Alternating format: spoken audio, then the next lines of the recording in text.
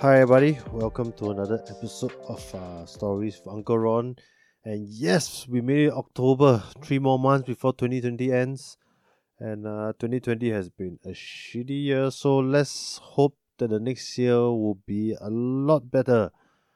Okay, so today's story will be called Actions Have Consequences. Yes, Actions Have Consequences. Okay, this story happened around a week plus 2 weeks ago. I was out with my family. We were going to have a meal, and because of COVID, so we had to wait outside. It was a burger place, so we can't go in and get a seat because it's full, and we can't order food yet. So the waiter told us, or the service staff told us, that he will help us to book a table once there's available table, and he once we get the table, then we order our food. Okay, so it was a sit down cafe of sort. It's like a not really fast food style, but burger place. Yeah, let's keep it at that. So as I was waiting outside with my wife and my two kids, another family came, and it so happened one of the tables cleared. So the service staff signaled me and said, "You can order now. We'll keep the table for you." So as I went to order, the other family just took a step before me and got in front of the queue before me. And as they saw the table clearing up, one of the mom basically asked the kids to go get a seat. And the kids was a lot older, like I would say 16, 17 ish. So as they went there, the service staff told them, "Oh, no, you can't have this table." And the daughter was like, "Why?" Say, "Oh, we actually reserved this table for somebody else, so you have to wait for your turn to get your table." So you could see that the daughter was visibly pissed and went back to her mom and told her that we can't have a table. The mom said, "Yeah, I saw you can't have a table. What's wrong? Why can't you have a table?" So I could hear a bit because it's just in front of me that oh, they reserved the table for somebody else, so on and so forth. And by the time I already told my wife and kids to go and sit down at the table already. So I guess they saw.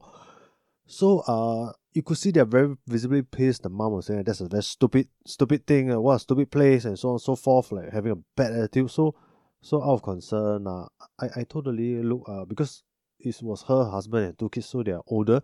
So I told them, look, actually I think there's a couple of high bar tables around, like with the high chairs.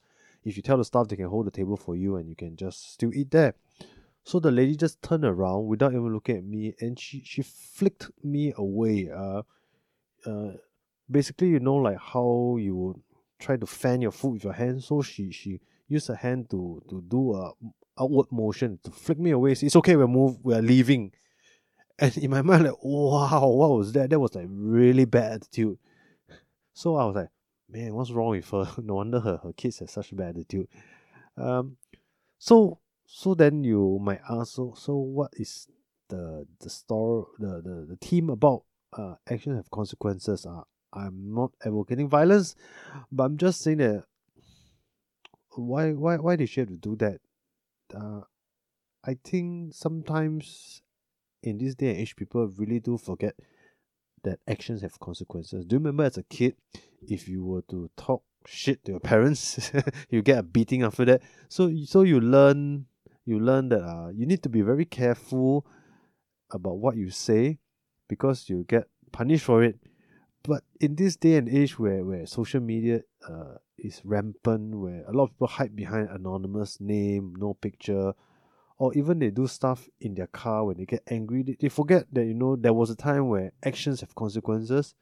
Maybe you can get away with it, but every once in a while you may meet somebody who will call you out on bullshit and yeah, lay the law on you. Not that I advocate violence, but I think this should be a learning lesson that we should always remember that we shouldn't do things without considering how others feel and considering that there's always a consequence to your action.